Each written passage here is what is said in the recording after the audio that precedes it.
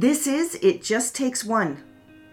One person, one experience, one idea, one moment to change your life. Here's what's coming up on today's show. It was Monday morning at 8 a.m. That phone rang and the screen on the phone said UCLA. And I think my heart stopped and I couldn't breathe. I am fascinated by resilience. I often think about what it takes for somebody to overcome a challenge in life, to be resilient.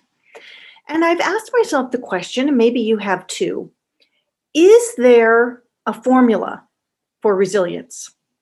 Is there a prescription that allows you to overcome whatever obstacles are placed in your path? Well, I can't begin to say that I have the exact answer to that, but I do believe there are markers of success. There may not be a magic formula. There may not be an absolute prescription, but I do think there are things that we can do that are within our control that make us more resilient, that allow us to overcome the challenges of our life just a little bit better. And my guest today is the perfect example of that. Today, I am interviewing Chrissy Lomax. You will soon discover that she is a brilliant, bright energy, full of life and full of love and laughter. Chrissy has experienced some significant obstacles in her life. Not just once, but twice, she has faced life-threatening situations. And both times, she has lived to tell about it. She has recently written a book called Another Interruption.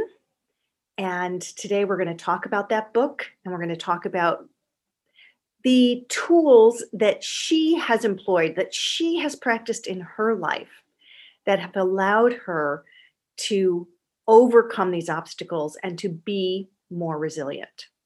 So I invite you to settle back and listen in as Chrissy Lomax shares her story. Good morning, Chrissy. Welcome to It Just Takes One. I am so happy to have you on the show today. I've actually been really looking forward to our interview. How are you today? Really good, thank you. Good. The reason I'm looking forward to my interview is I have had so much fun working with you over this past few months, getting your book written, edited, and now very ready to be put out into the world, ready for launch. And it's just been a lot of fun getting to know you. And I'm looking forward to letting the listeners get to know you as well as we talk today. So welcome. I appreciate that very much, Kelly. The feeling is mutual. I have loved this whole experience. And whenever I've been very anxious and overwhelmed, you've always pulled me back down to earth and reminded me that we will get through this. Anxious and overwhelmed about writing and publishing a book. I can hardly understand that, Chrissy. Oh, gee. I totally understand it and am going to talk a little bit about that today. Let's talk about the book. Let's just jump right in and talk about it. The book is called Another Interruption. And I would love to just start by sharing with the listeners why you decided to write this book and why you decided to call it Another Interruption. Loaded question, right? Starting off with the big ones, right from the get-go. Yes. Another interruption. You know, I feel like we're all interrupted constantly in our day, in our week, in our lives. Look at how we're interrupted right now. This is a major interruption for the whole world, what we're going through right now. And it's never ending, the interruptions. And I think the interruptions are important because we do learn from them, right? We learn a lot of things from every interruption. It's kind of like, whoop, hold up, time for a quiz, right? So I called this Another Interruption because I did have an interruption that was major and life-changing. back in the 80s when I was in a very serious car accident in the back seat of a car just a couple days before Christmas, a few days before Christmas. And that car got crushed and they used the jaws of life to get me out. And I spent 4 years to fully recover from that accident and that trauma. And there were a lot of serious injuries there. And so it was quite a job. So I thought my job was done. I thought, that's it. Okay, paid my dues. All right. I really did. I thought, this is it. I've had that done. Nothing else catastrophic could happen to me again. I felt safe in every car. And it would be kind of a joke. I'd get in a car with somebody. Oh, no, you won't get in an accident. Don't worry. I've been in a bad accident, so it's not going to happen again. Probability and statistics say. So it wasn't a car accident that was my next interruption. It was breast cancer. Totally out of my worry was breast cancer. Wasn't even worried about breast cancer. Yeah, so another interruption. And when I was diagnosed in July of 2017 with HER2/neu positive breast cancer, which about 20% of the breast cancer is diagnosed, in and around 20 to 25% of the breast cancers diagnosed are this aggressive form, protein driven. And the other group are mostly hormone driven. And then there are triple negative breast cancers. There are so many different breast cancers. Mine, though, which I know about and which I beat, is HER2/neu positive breast cancer. And so there I was now with another major interruption in my life.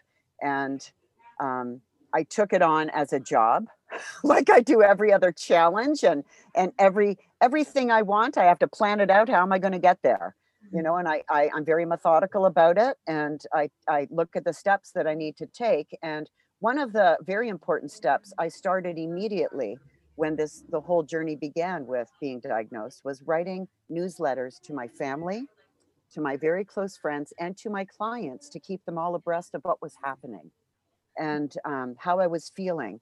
And in these newsletters I wrote, it was very easy for me to be honest and open and talk about this and that, everything that was going on, exactly what I was feeling, because the more I did it, the stronger and the more motivated and the more confident I felt that I was going to beat this.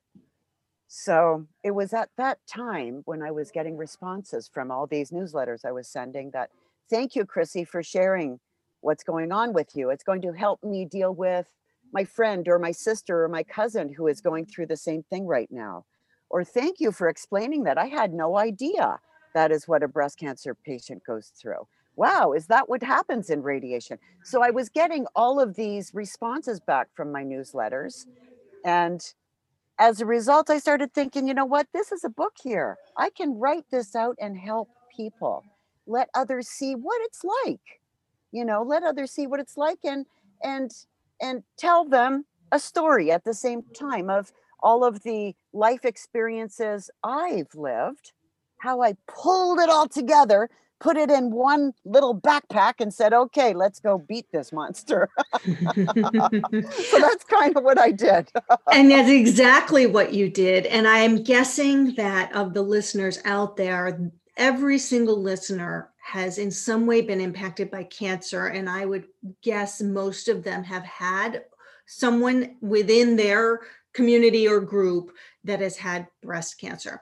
And so I am so glad to be able to share all of these things with the listeners today, as your book will once it comes out into the world. Thank you, Kelly. And you know, the year I was diagnosed in 2017, it's not just women. You know, over 2,000 men were diagnosed with breast cancer in 2017. Mm-hmm. So it's men as well, you know, not as common, you know. So good to make that point though, because we do tend to think it's a women's disease, right? We tend to just sort of forget that this is a human illness. And yes, maybe it impacts women more than men, but let's not forget that they're in this pool too. Men have hormones too, you know, and it's just really remarkable, and it's never it isn't talked about often.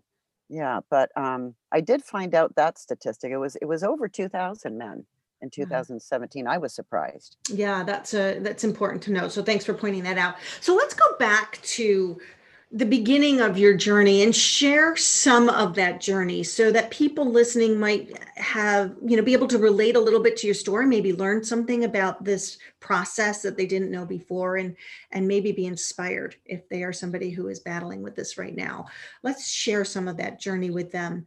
Going back to when you were originally diagnosed, talk about the process. You went for your annual mammogram or your regular mammogram, and that was sort of the beginning of what became this fight against the monster. Go ahead and take us back there and kind of talk about that moment and what happened from that point. Yeah, well, it's I have always done self-breast exams, and a regular routine. We all have our routine, either in the shower, when you wake up in the morning, or whatever, like checking. And so I've always done that, and sometimes I'll go by for months and not check, or then all of a sudden, I better, you hear if somebody was diagnosed, and then all of a sudden you become really alert, right, about everything going on. Mm-hmm. Well, the day I was going for my regular women's wellness, mammogram, I stood in the mirror of the bathroom, and I kind of just thought, well, let me look at my breasts now, really have a good look at them. How often do we stand in front of the mirror naked? Well, I don't know. I don't very often, especially then, because I was at a point in my life. I was 57. Okay. I was 57. I had been dealing with major hot flashes. Mm-hmm. I was, dealing with extra unwanted weight gain. I was into a year since retiring from being a marathon coach. And although still a Pilates instructor and a fitness trainer and a fitness professional and a weight loss coach, I could get other people to lose 10 pounds, I really had a problem with my abuse of food, kind of like if it was abusing drugs. Mm-hmm. I don't see much difference. It's just food is legal, affordable, available, and morally acceptable, right? So I abused the food too much, and I talk about that in the book a lot, because when you do have a weight thing in your head, it kind of stays with you, right? Mm-hmm. So when I raised my arms above my head to look in the mirror on my right breast, I saw an indentation happen. So what the heck is that? And I've never seen that before. And I did it again. I thought, I was trying to blow it off, and thought, nobody told me that you get dents in your boobs when you get old, Nobody told me that one. Are you kidding me? So I tried again, and it was still there. And I kind of moved in different directions, and that dent still kept showing up in the same spot. And I thought, I can't worry about it. I had company coming for the weekend. So that was more important. Get ready for them. Go for this mammogram. I got myself to the mammogram. Yeah. Got that mammogram done. It was in the back of my head the whole time. And that was on a Friday morning. So my cousins arrived and we partied all weekend. And it was Monday morning at 8 a.m. That phone rang, and the screen on the phone said UCLA. And I think my heart stopped and I couldn't breathe. Yeah. I want to pause you right there, because I'd like to read this part in the book where that happened, so that people can hear it in your words from the book. Thank you. It said, and then that Monday morning at 8 a.m. on my sister's birthday at the end of June 2017, the phone rang. The phone screen read UCLA. I think I stared at the phone for 3 rings, knowing that the answering system picks up in 4. I wasn't sure I wanted to answer this call. I had a bad feeling, and I was afraid. I thought about letting UCLA leave a message so I could freak out first and then call them back. In a brave breath, I grabbed the receiver at the last second. Numb, stunned, and paralyzed are words that come to mind to describe how I felt after I hung up the phone. Yes. Then I thought about the dent in my boob. Uh-oh. Maybe that was something, but no, there's no breast cancer in my family. Yeah, I didn't even think of that. It was That's a my, big point right there. I want to yeah, emphasize that because you did not have a genetic background leading you to breast cancer. And a lot of times I think we as women think that it has to be genetic to happen to us. And I think we need to make the point that it isn't always a genetic issue. exactly. And I think it's something like 8 out of 10 breast cancer diagnoses are not family history. Hmm. They're not DNA. And I had the tests, and it's not. And nobody in my family has had breast cancer. Lots of cancer, and Mhm. lots of loss to cancer, um, but not breast cancer. So I'm first. Mm. Yes, which is why it stays with you. Why? How? When? What did I do? That's All those exactly what I things. was going to say, because of course you begin then questioning, wait, well then how? How did that happen? What did I do wrong? What caused Yeah. this? Yeah, exactly. And my mom, she died of colon cancer at the age of 41. Mm. And at that point, it fired me up to be involved with research for cancer, cancer research, raising money for cancer research. And I thought colon cancer was the biggest fear for me. That is an inherent cancer and the biggest fear for me. And oh my goodness, I better just keep eating well. And weight gain wasn't helping at all. That's for sure. Um, so breast cancer was just totally not on the radar. You actually just brought up a point that is worth talking about as well, because you said you had done a lot of work with helping foundations that have do cancer research, and you had actually done a lot of fundraising, and some of the marathons that you were running for were all like team and training and things like that, Right. because you had this connection with cancer from your mom passing away so young. Exactly, exactly. So it was always a big motivation for me. I mean, I've actually done up in and around over 25 marathons. I don't recommend that for anybody. I've had 2 knee surgeries and 2 foot surgeries. Don't do it. I don't recommend it. But it was during my first marathon. I did my first marathon when I was 40. Up until then, I thought people that did them really were nuts.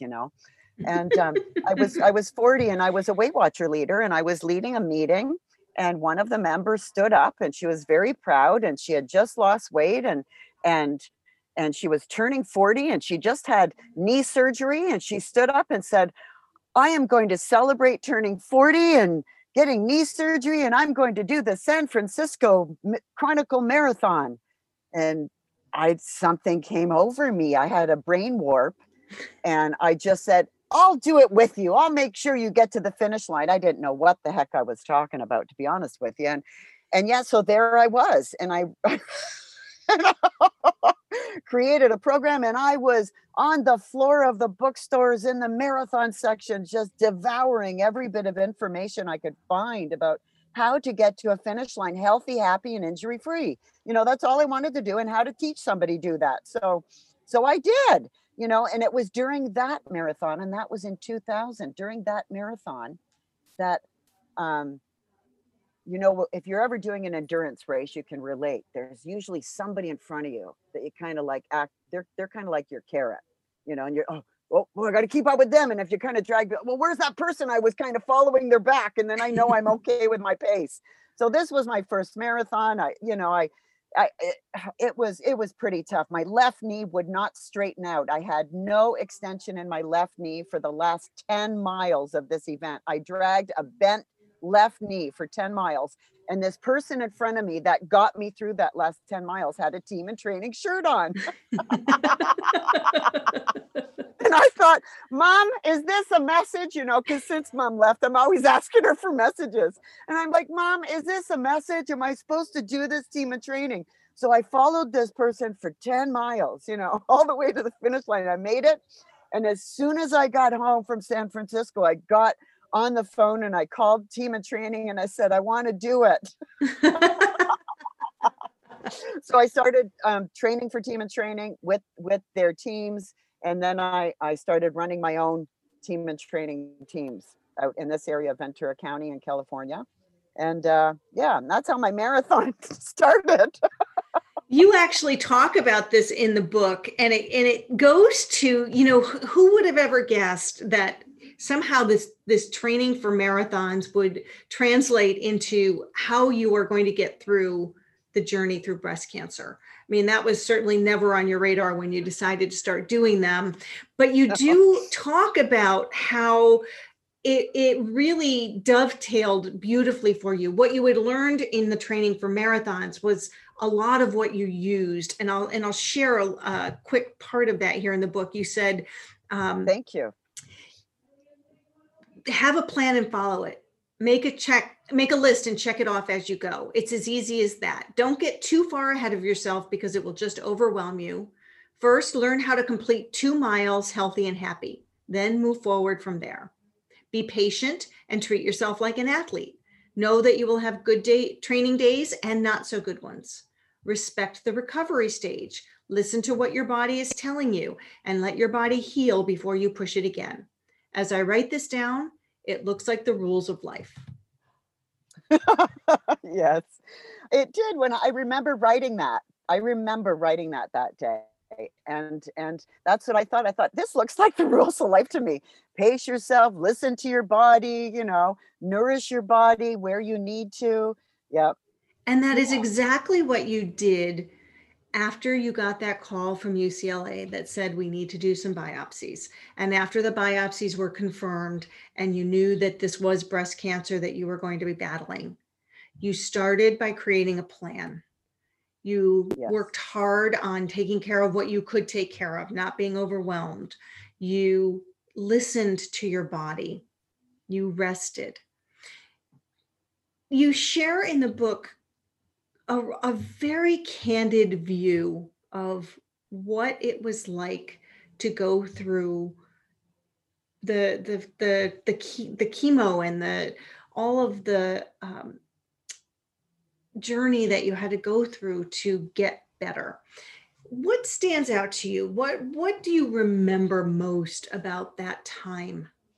Really going into the fight mode against the monster. Oh, I could almost cry. As I say in the book, if any of you ever saw the movie with Don Knotts, The Incredible Mr. Limpet, how he would, Mr. Limpet. Anyway, he would daydream and it would be real, right? That's how my head goes sometimes. And so hearing you describe that to go through, it's the tunnel. The first feeling from after my first chemo infusion, at about day 5 or 6, I started to feel my body going into a dark place where I felt like I had a flu or I was spacey, real space cadet, crabby, irritable. I don't know. I couldn't keep my head up. I started to feel like a bag of bones. And I called it going into the tunnel. Going and all the one thing you said, what is something that sticks with you? And it was, I let the drugs and all the chemo do their job to fight this cancer. Do your job. The sicker I felt, I figured the better it was working. I had these games I played with. Oh, geez, it must be that Herceptin must be doing good today. And so that's kind of how I felt. But I'll tell you, a big monster to fight while I was in the darkness of the tunnel was that thing called doubt. And there is that thing called doubt because you start to wonder are they fooling me? Like you wonder what is real. Because you start to get confused on where you're at. And that thing, chemo brain, is real. It does get in the way a little bit. So you start to think a lot and you don't feel good enough to sleep. You don't feel good enough to do anything. So you kind of just lay there and think, and that can be too much to take. So that's when I would pick up a pen and paper and start writing. And as soon as I started to write, it would go away and I would be able to get it all out. All those fears, because I would think about it, that when you find out that, okay, well, it looks like we got all the cancer. Well, did they? You know, we told my mom they did, and we knew they didn't, but we didn't want to tell her otherwise. So that's the part that I think about, and why I think I got emotional when you were talking about that and introducing it, is because I was thinking about doubt. Mhm. Yeah. Well, mindset is so important to everything. I mean, it was important when you were running a marathon to get your mind right. It Yes. was important when you set out on this battle against cancer. And I I was kind of chuckling when you said, when I was the sickest, my first thought was, good, it's doing its job. You have a particular mindset that is not what everybody has. Most people are thinking, when I'm getting sicker, that means I'm getting sicker. You, however, saw the positive in it right away. You have had the ability to flip your mindset to the positive. And it didn't just start when you started on this battle with cancer. Tell me about that mindset. What do you think it is that helped you develop that kind of mindset where you could really find the good in the situation, or look for the outcome that you want, as opposed to just letting it drag you down and becoming a victim to it? Where did you get that mindset? How did that develop for you in your life? Holy smokes. I'm really not sure. I know I don't know. I really don't know. Were you I always want that to way? do. Yes, I think I always have been that way. I've just always wanted to do everything. I'm very interested in many things. And I've always wanted to do that. And I was thinking about the book writing. I said I was going to write a book in 2007, and I actually did write many different things. And when I left Weight Watchers in 2007, and I was like, bye, I'm focusing on my marathon team and personal training, and I'm going to write a book. And they said, good luck. We can't wait to read your book. Well, I didn't know that it would take so many years later, and I didn't know it would be about this, a cancer journey, you know. I just think I've always been that way, Kelly. Oh, gee, that looks good. I want to do it. It's hard to watch, it's going into Michael's, the creative store, the arts, and that's like, I got to put blinders on because I want to make everything and do everything in there. If I'm That's going my in there for daughter. one thing, I focus or else forget it. I love that. It's my daughter's favorite store. It's great, but you have to really be focused with a list, and that's it, or else forget it. You're making everything and you're opening up a craft store. So, I'm going to keep going on that. It's a little bit of a tangent, but I want to share this piece of you as well, because one of the things we're talking about mindset, and I'm curious if music plays a role in that for you at all. And the reason being, as you talk about wanting to do all these things, one of the things that you are extraordinary at is that you're a musician. You actually have been a musician longer than you've been a trainer or yes. someone who's survived breast cancer. So what's the role of music in your life, and how do you think that your music played a role in developing that more positive outlook and positive mindset? I started writing songs very young, um, just with a guitar that was around the house, and honestly, all the chords I played, it was years later I found out they had names, and I didn't make them up. I, I thought I made all these. Wow, I'm really good here. Yeah, I found out they were actually really chords. Yeah, so I started writing songs really young, I mean, even really young, getting up on the top of picnic tables at family picnics and performing or reciting poetry or something. Um, and So it's always been an outlet for me. And I know we all have our stories with our childhoods, and that's a whole other book for me. But with what I went through in my childhood, and my parents divorcing and being with a very young mother and my sister, writing songs and shutting myself in the bedroom with the guitar sitting on the bed and writing it all out, the good, the bad, and the ugly, with music behind it was healing, and it was the way I could keep moving forward and actually there, done. Something would hang into my head and bother me, until I would sit down with the guitar, write it out, no matter how it sounded, write it, record it on the little cassette player, whatever it was. And then it would be cleared from me. I wouldn't be carrying it around anymore. It wasn't weight on my shoulders. So I learned really young how to get rid of that stuff that weighs you down. And as for mindset, I don't know. I just had to keep doing it. I just had to do what I needed to do for everything. I don't know. I don't know. That's a complicated question. It is a complicated question, but it's an intriguing one, because I do think, some people have a natural propensity to it, which is, very likely you just have a natural propensity to, you're like the cork that kind of pops back to the surface. You can push it down for a little bit, but it's always going to find its way up. It's just natural for you to be that way. But I do think you have found some tools and techniques that you've used, including singing and writing songs. But the writing component, as you said, what a skill to be able to take all of the gunk that we might have in our head and get it onto paper. As I work with writers, I often say to them, once you get it down, then you can do something with it. When it's in your head and the stuff is just swirling and it goes nowhere, it just gets stuck in there. The minute it's on the page, it becomes something you can hold. It becomes something you can read or process or rip up or burn, or you can do something with it. Yes, and that is a really effective tool for getting rid of whatever is holding you down and allow you to come back up. You learned that early. Yeah, and I think everybody can do that, because we can all write, and I'll get it out somehow.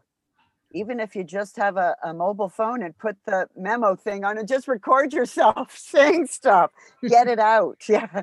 Keeping it in there and stewing about it doesn't help at all. No. That's a really good tool and technique. So that became one way you wrote whatever your doubts were. You wrote newsletters to your family, so it became one tool. But you also drew on a lot of other tools. You share them, many of them, in part 2 of your book, other tools that you knew could help you be healthy and have the best energy that you could have to continue this fight. Share some of those other tools that you drew on to help you get through this. Nutrition.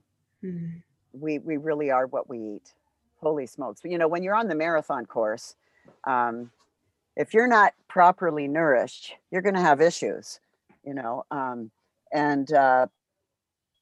so I realized that right away, that my nutrition is going to be the most important thing that I can do that's within my power.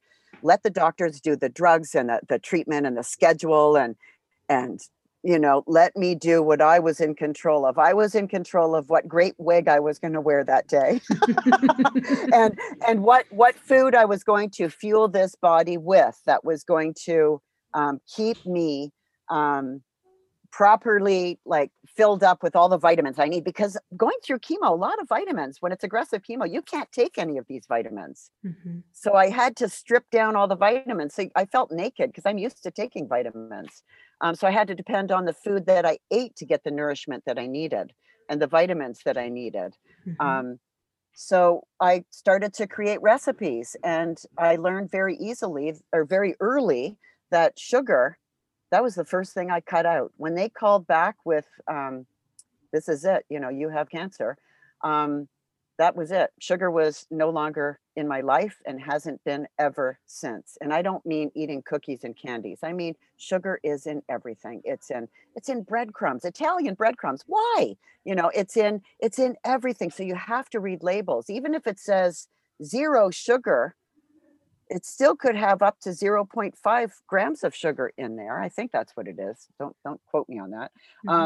But you have to really read the ingredients of items and rid your body of this toxin that I think is really dangerous, and I do write about that in the book as well.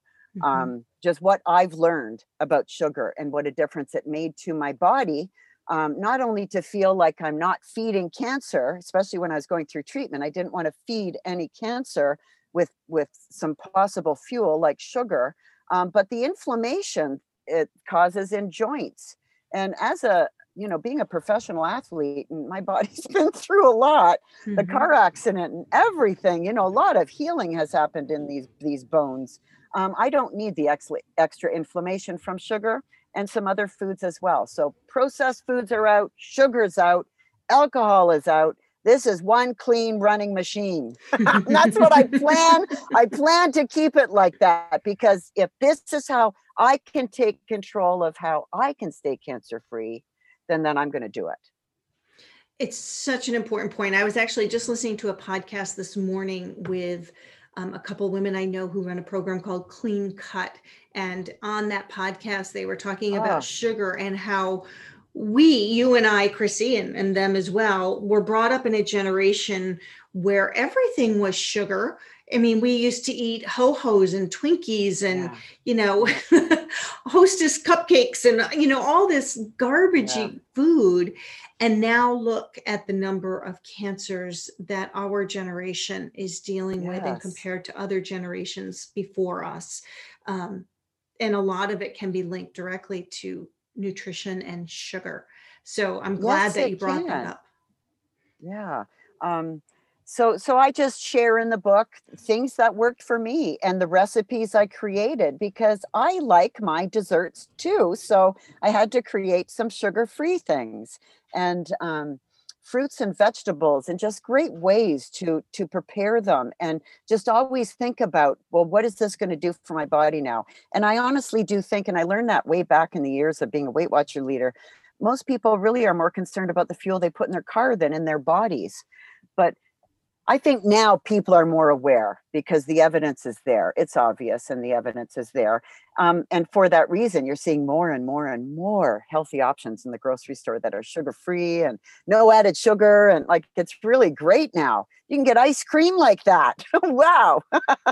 Yeah. And I'll vouch. I actually made some of your recipes, including the banana muffins. I made them as muffins.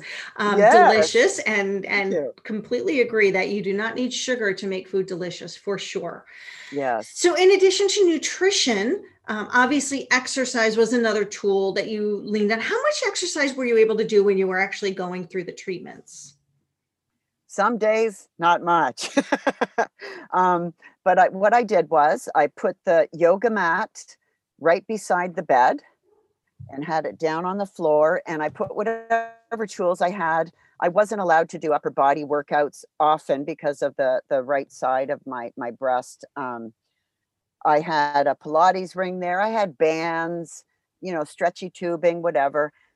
So whenever I got up, like during those days when I was deep in the tunnel and I had to make myself get to the bathroom and come back, I might get down on the yoga mat and I might do some bridges. I might do some leg circles. I might do some roll-ups. I would do something. And if I was able to do 5-10 minutes of something, that was great. If I was able to do one move, great, done. Back to bed. I just did what I could, when I could, where I could, for how long I could.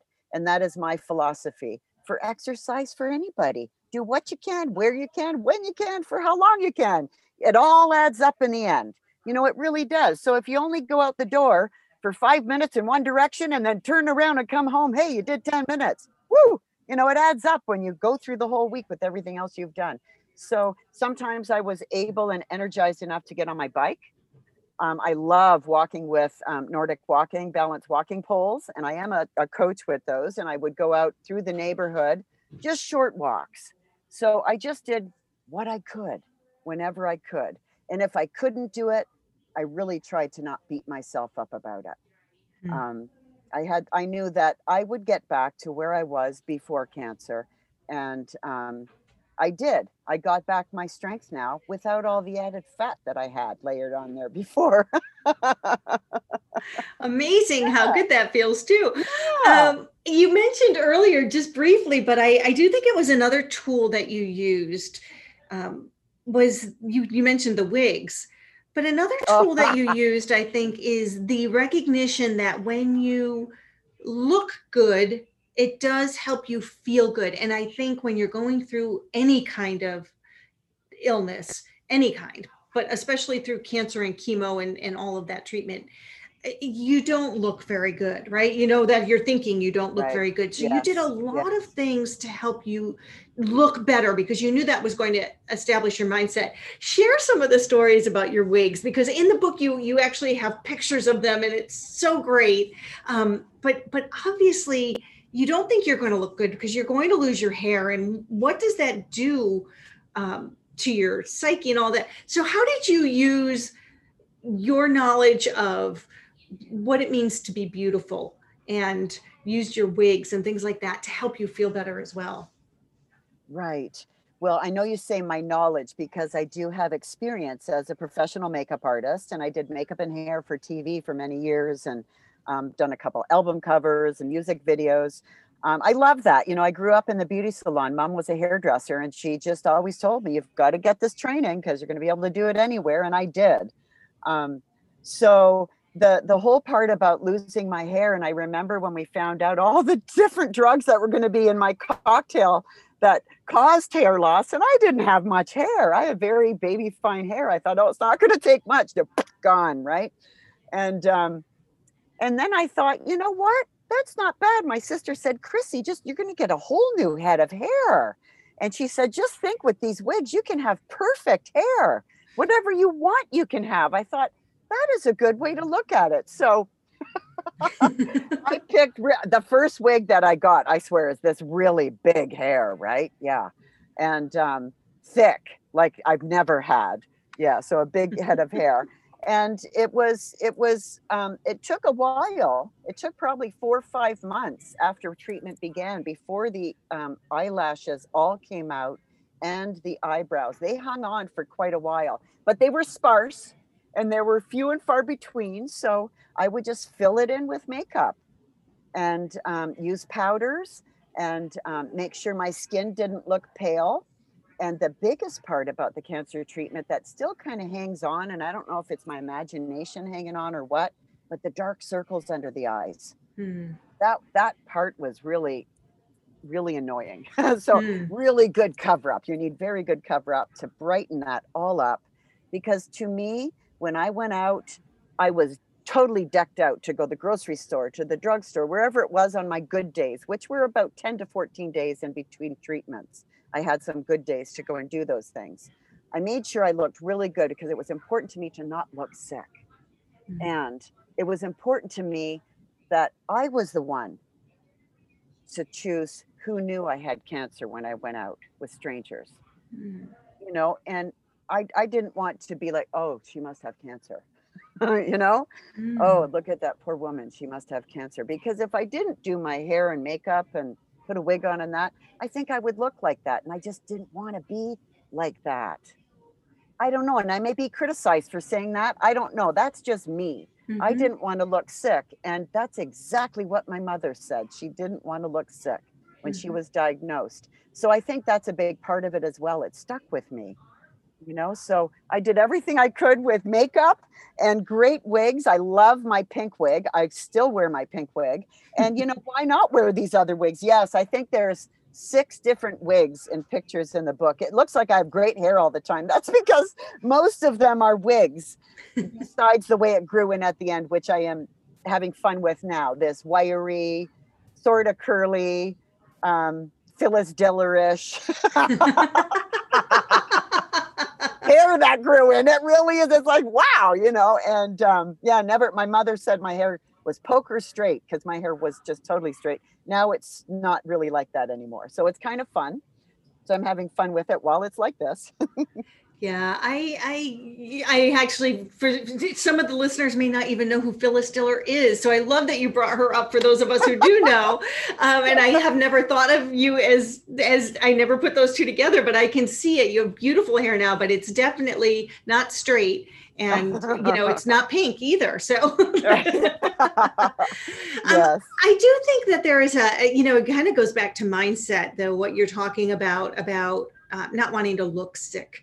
You know, it's partly your internal, just knowing when you walk out a certain way, you feel different.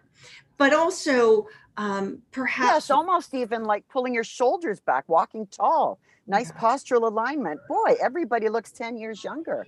right. And when you go out looking sick, it makes you feel sick. And when you're trying to control the controllables, which you did so well, one of the things that you could control how you looked when you walked out the door, and ultimately how that made you feel. So Yes, I that appreciate was that. in my control. That was in my control. What wig I wore was in my control. Yes. Yes. How I looked and how I presented myself was definitely in my control. And I let the my oncology team that I trusted with my life um, take everything else into control that they had to. And I believed them, and I'm here. Yeah. I'm here. So as a team, we all worked well together. I'm so glad you just said that, because the team is another thing that you had control over. You had, and it was important to you. And I think for anybody that's going through any challenge in their life, the team that we put around ourselves is a big element of our recovery and our ability to get through it to the best of our ability. So you had a team of doctors that you trusted for sure, but you also had a large team of people around you in your family and your friends.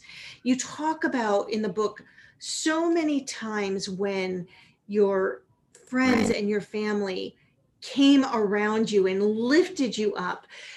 Share some of those stories and some of those memories of people in your life coming with you on this journey to help you at the moments when you really needed it, to be lifted up. And how important is that for somebody who's going through anything that might be challenging in life, surrounding themselves with people to lift them up?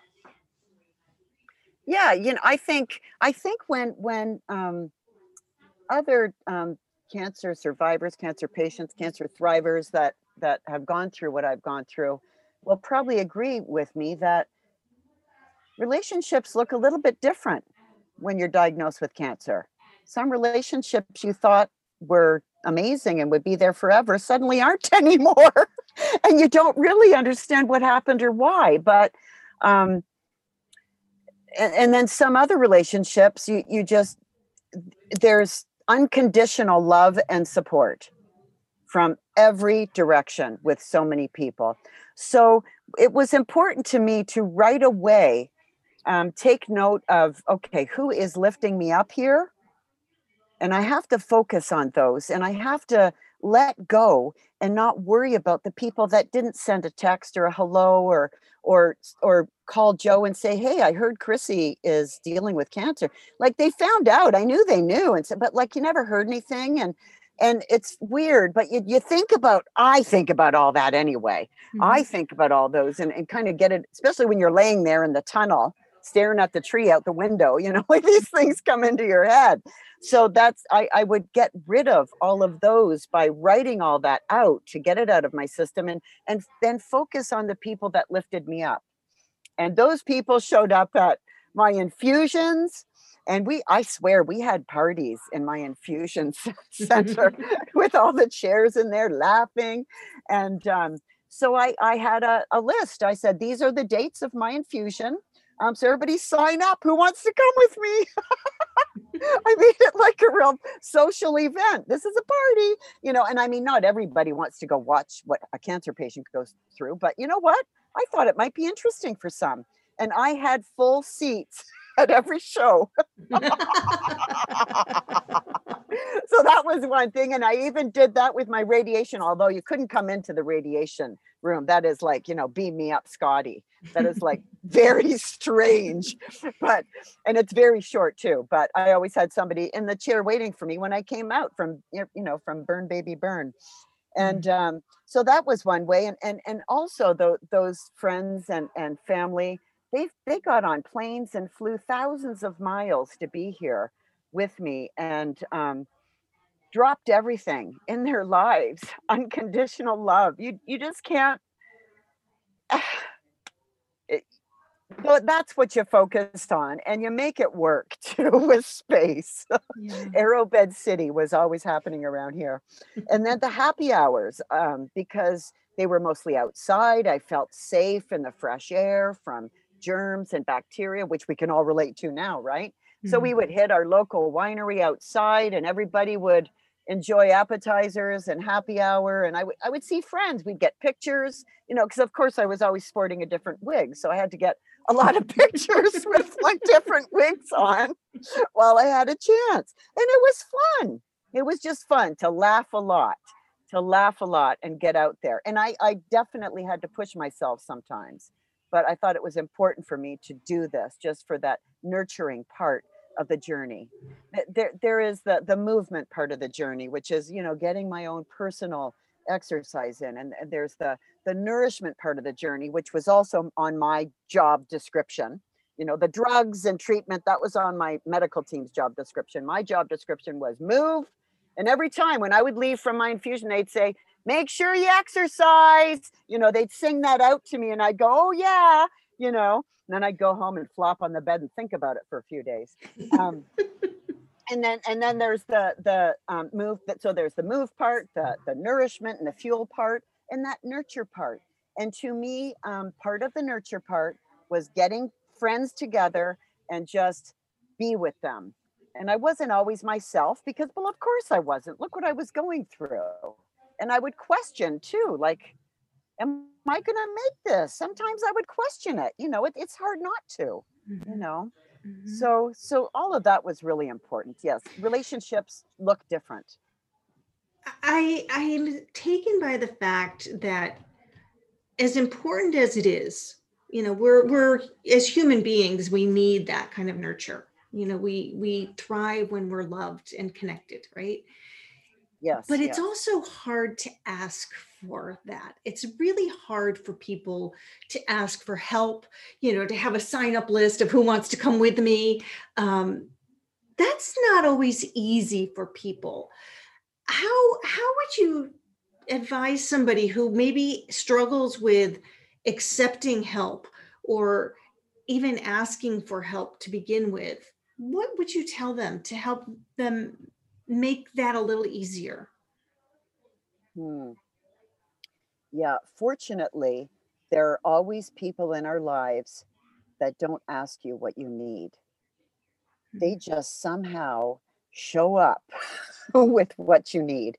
And on my journey, there were many people like that I was really, really, really fortunate to have in my life that just always knew.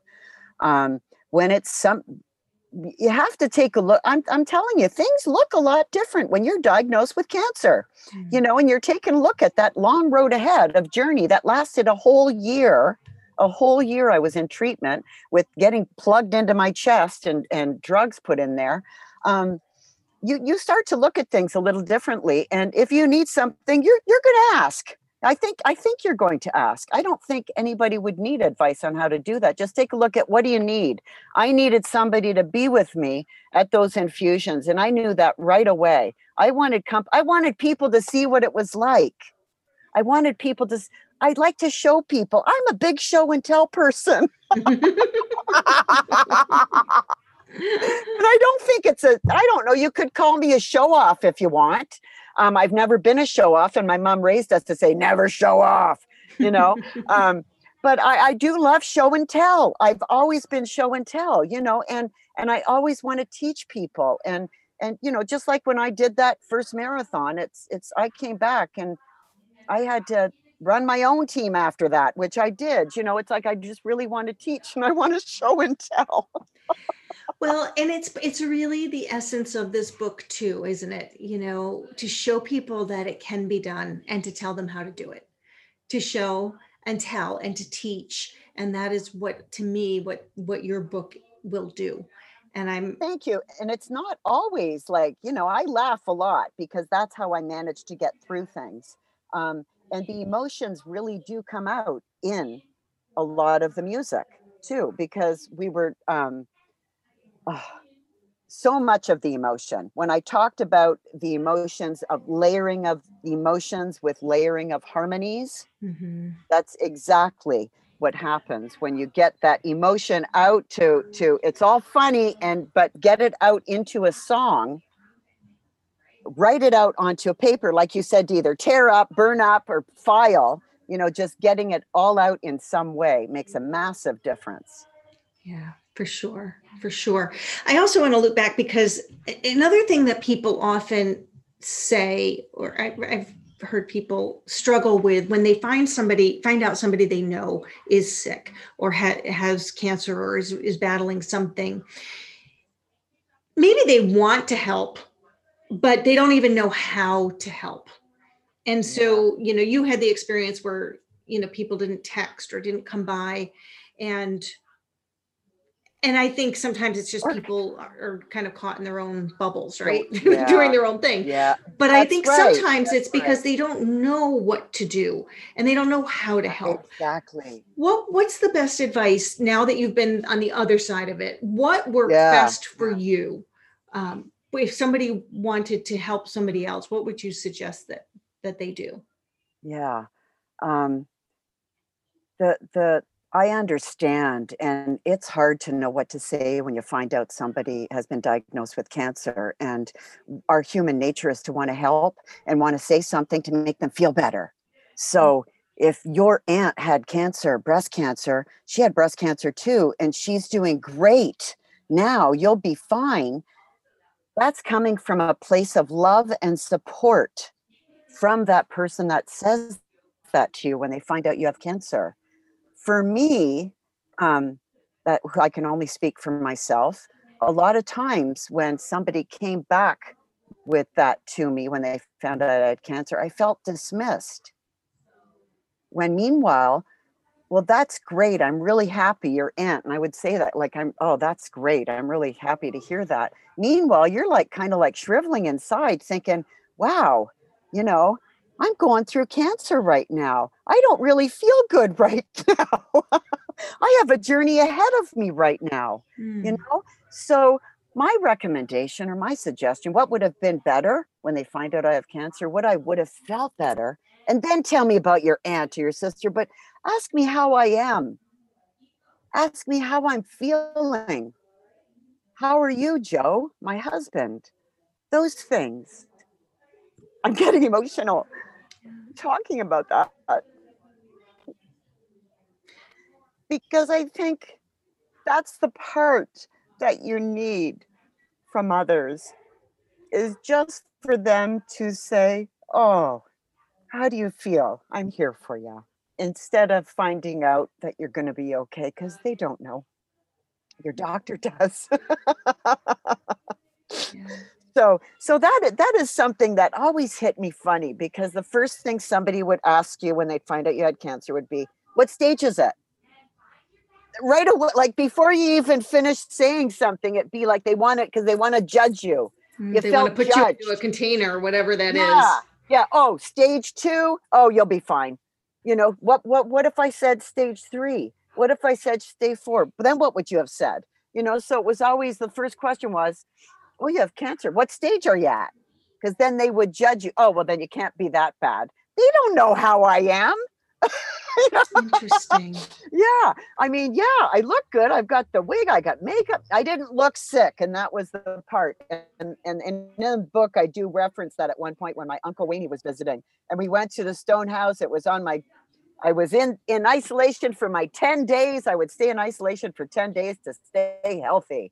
And it was the 10th day. And we went out to the Stone House outside, and my uncle just kept looking at me saying, you look too good. I feel like we should have wheeled you in here on a gurney. Because I just really made a point of looking the best I could. Well, again, so back to that mindset and whatever we're putting out there is what's being received as well. So when you're putting out there that you look good and you feel good, then that's what people are seeing too. And that's, ultimately that's, a nice tool to use. Yeah. But what it doesn't do, which is the part that you're talking about, is it doesn't validate you where you are. So what I hear you saying is that instead of trying to make connections or trying to gloss it over, make them feel better, it's it's more effective to validate them where they are, to say to somebody, tell me more about that. Where are you in this? Yeah. Yeah. I understand this is an overwhelming thing. Share with me what you're feeling. That's awesome. That was rare that happened. Um, unless it was somebody that had gone through it. Mm, So this was something that I did share in my family newsletters, and that they thanked me.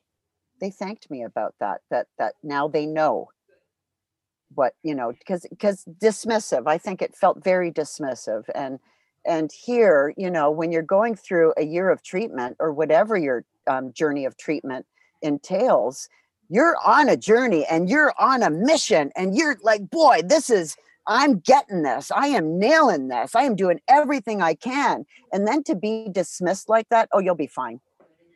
You know, it yes. that I think that's why. And I understood, and it's not anybody's fault with what comes from them when they find out you have cancer, because it's hard to know what to say to somebody. You don't know what to say. Right. And Yeah, so I think it's really good advice, though. I think that is something that's a great takeaway for anyone listening in, is to not be so quick to dismiss or to move past the subject just because it's uncomfortable. Let the person have a moment to share where they are and open that up in any way that you are able yeah. to. And that can go a long way. Sounds And like ask that. how they are, instead of what stage are you, Yeah. and Yeah. then compare it. Yeah. As we're talking about the support system that you had and the family and friends that were surrounding you, there are two very important people that we haven't talked about yet. People, I'm going to use in quotes, because one of them is Stewie. Ah, Stewie. I couldn't get through the podcast without talking about Stewie, because I've been, on the calls that we've had when we've been working on the book, Stewie is always very close by your shoulder. And so I Yep. haven't met him officially, but I certainly have heard him in the background. Yes. And he was a big part of as you would go into the tunnel, he was there beside you. So tell us about Stewie and share a little bit about him, because he is an important Oh, quote unquote person in your life. it's funny. Yes. There is my husband, Joe. And then there is our African gray parrot, Stewie. And Stewie's 11 years old now, and he is unbelievably smart. The African gray parrot has the mentality of a 2 to a 3-year-old child. Like, they're really smart, a little scary smart sometimes. When I was in treatment, I mean, it was obvious he knew something wasn't right. And his big cage, we can wheel it around the house. So we would wheel it into the bedroom on those days when I just didn't want to get out of my what I called camp recovery.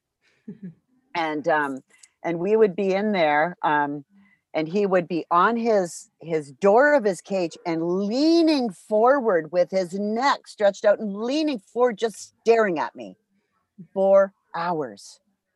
4 hours. And then I would move and I'd say, "Hey, Stu," and he'd go, do little kisses, and "What's going on?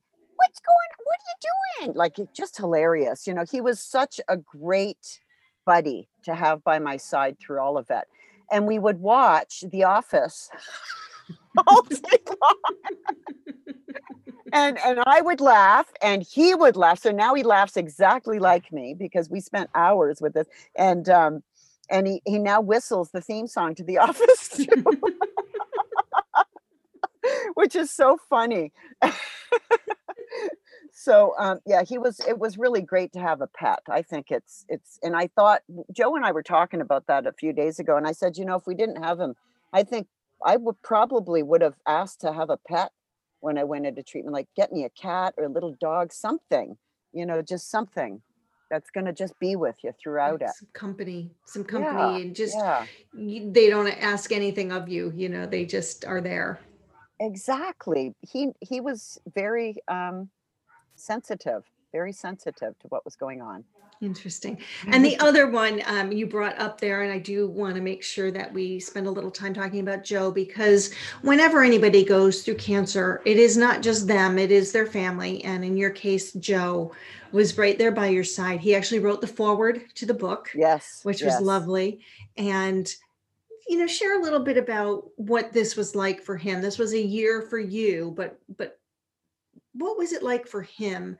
And, how did he play a role in your whole recovery?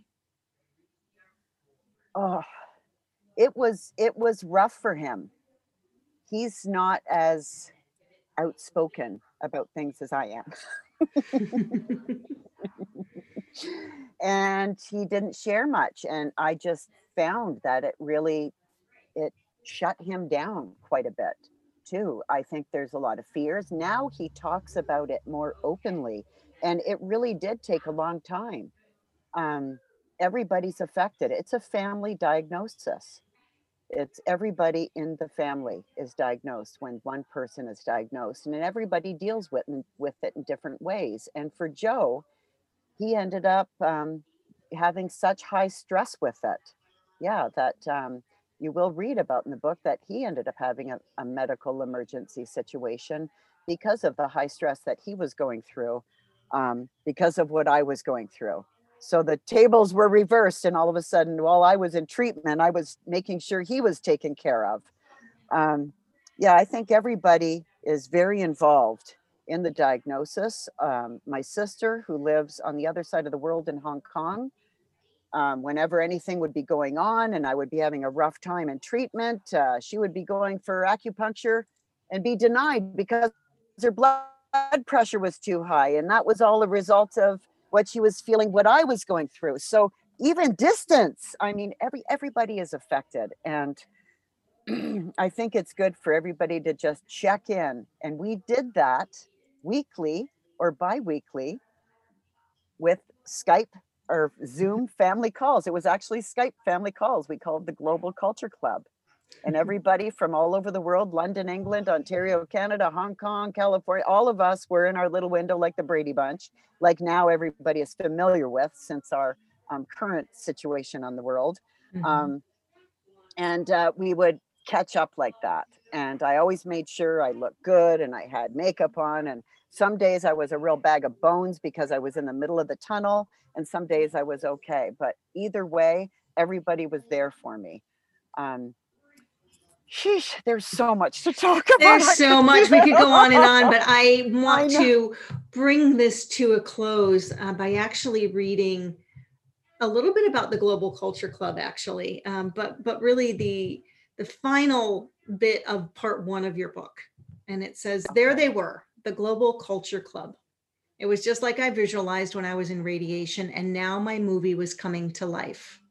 The party boat pulled up to the dock, and I rushed in for hugs. No words were needed for this emotional and wonderful reunion, just the embrace. Our luggage was loaded onto the boat, and we left the dock. I stood at the front of the boat, closed my eyes, and felt it for real.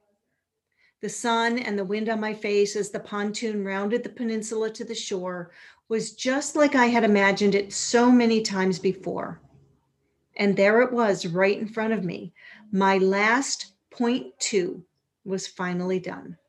I had reached my finish line. This was real and not my imagination anymore. I had envisioned this moment, and now it was right in front of me. It was the best marathon medal I have ever earned.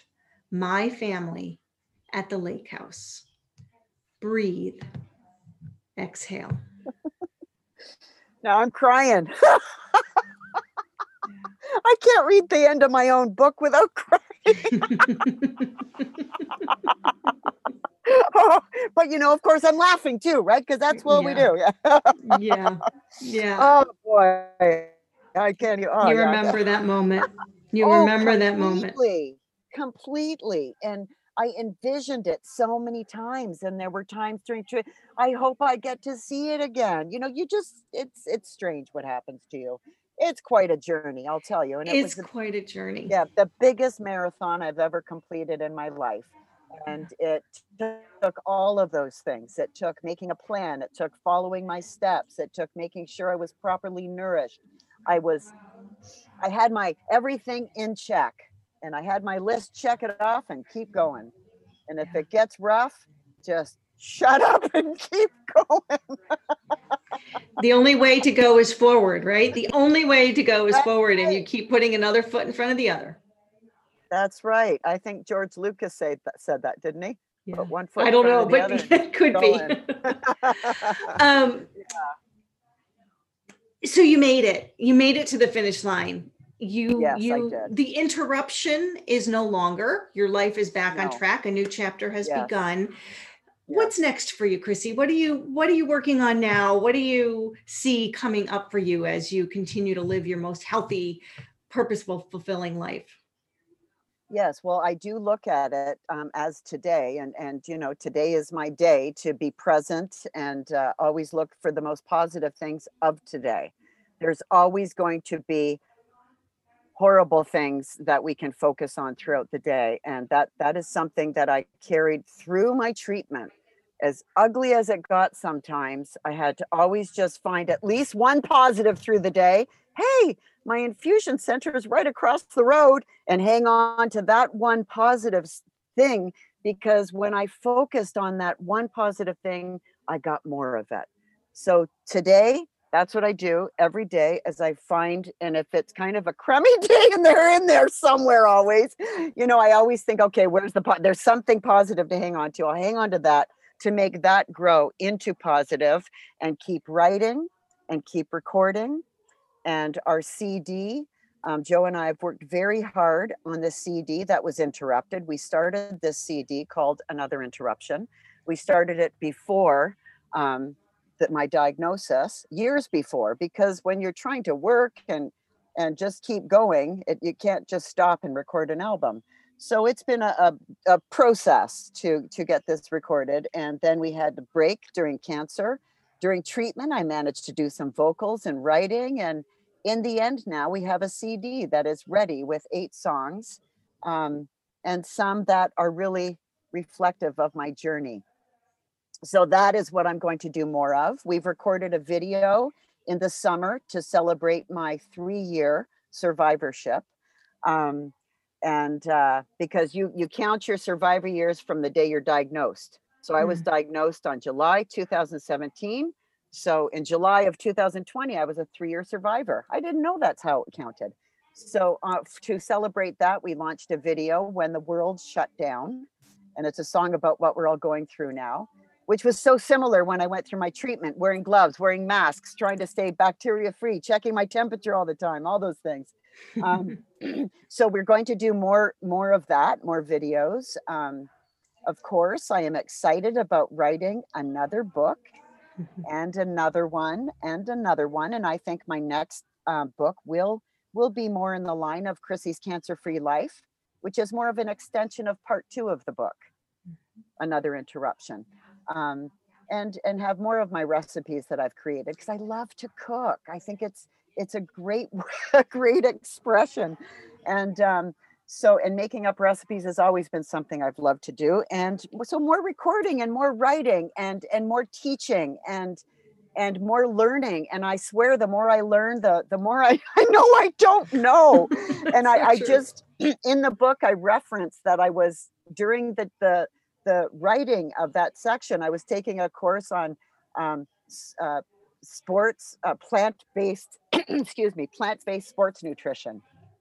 And I did finish that course and I did get my certificate. So always learning, learning, learning. Yeah, that's what's in my future, is another healthy day. I love that. Well, all the things that you love, that you are really, truly passionate about. And I look forward to the CD coming out, and I look forward to the next books and anything that those bring with you along the way. You. Before we finish, I talked too much, I'm sure. You know, this is my first author interview ever.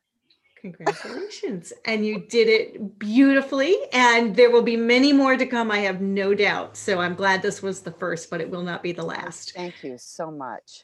Before we finish, I always like to have my guests share a little bit about the idea of it just takes one, because I'm just always fascinated by the concept of what that one tiny little thing can do and how much it can impact and change your life. So I'm just curious, Chrissy, what does it just takes one mean to you?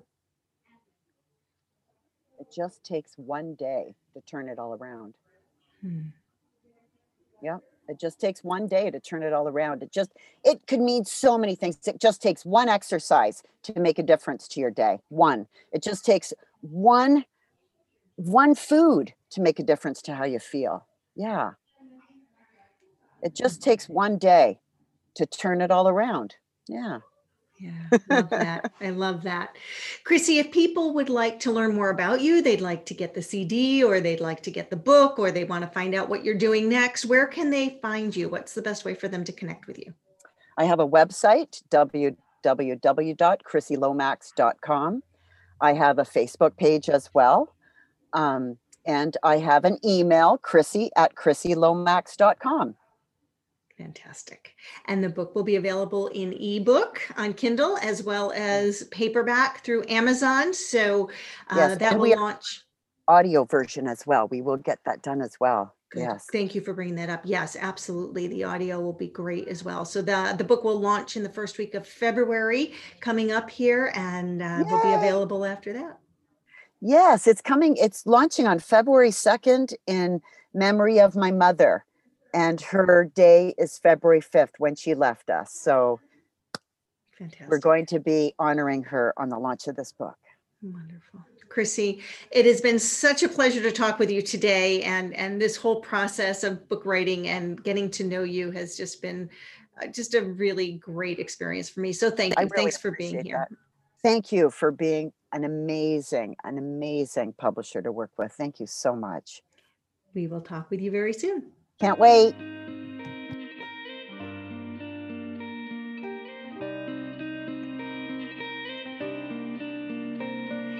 Like I said, Chrissy Lomax is a great light, a bright, intelligent woman with a heart of gold and laughter that follows. I hope you enjoyed the conversation we had. I want to just pull out a couple of things that I think were noteworthy. In particular, I want to just reiterate the tools that Chrissy shared that helped her overcome not just the car accident that she experienced, but also her bout with breast cancer. One of the things that I think was a huge takeaway was the idea of mindset. I always like to say we need to stand guard at the door to our mind. A quote from Tony Robbins. We need to stand guard at the door to our mind, meaning we are in control of our thoughts and the way that we perceive any situation, the way we think about it. Chrissy gave several examples of how she has trained herself to have the ability to overcome negative thinking and to have more resilient thinking, more optimistic thinking. And I think a large part of that is that she does practice standing guard at the door to her mind. Number two, another takeaway from the conversation was the idea that in order to feel good, it helps to look good. And that isn't just a superficial concept. That isn't just about having the perfect eyebrows or the right haircut. It is about being your best self and putting your best self forward no matter what you're experiencing in life. Our physical our physical presence actually changes our internal presence and vice versa. And so taking time to look good, to take care of yourself, to go that little extra to make yourself feel better and present yourself differently in the world is great for mind, body, and spirit. Number three, surround yourself with a team of people who support you. As you read Chrissy's book, you will find that she cultivated an amazing team between her friends and her family, her doctors. Everybody was rowing the boat with her, helping her overcome this major challenge in her life. And it's so true. We all need to remember that. The people we surround ourselves with help to boost us, whether we're in a good place or a bad place in our life. That team is so important.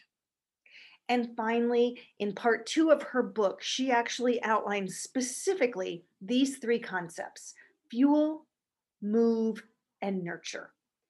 Eat right, exercise, move, keep your body moving, and then take good care of yourself. Self-care allows you to care better for others. When we feel good, it helps us reach out and give more to other people. And taking care of ourselves includes watching what we eat, continuing to move, and continuing to nurture ourselves so that we can be our best. So many more nuggets in there. I hope you had some great takeaways from this conversation. And I invite you to follow Chrissy. She did release a CD of her music. You're hearing some of it, a song that she wrote and sings in this podcast as we mix it together. But she has some great music out there, and I certainly encourage you to look her up. The CD has the same name, the one that she just released, called Another Interruption, but she does have other music out there too. And in the meantime, I also encourage you to remember that it just takes one, and today might be your day to be that one. I most needed your hand with my spirit torn, couldn't believe you were so intertwined with yourself, not to notice me calling your name. I'm very fragile right now, I'm very tangled up in my own blues, I'm very fragile right now. I feel I don't have much left I can lose. Can you tell me how you can keep swimming in water infested with creatures that tear at your honor and never forget to breathe in all your positive energies floating on top of the waves? I'm very fragile right now, I'm very tangled up in what I choose, I'm very fragile right now. I find it hard to decide what to use. I don't think you don't think I'm as sensitive as I am scared to go on with the fear. I'm not sure I can. Nobody thinks I could ever be shy or embarrassed.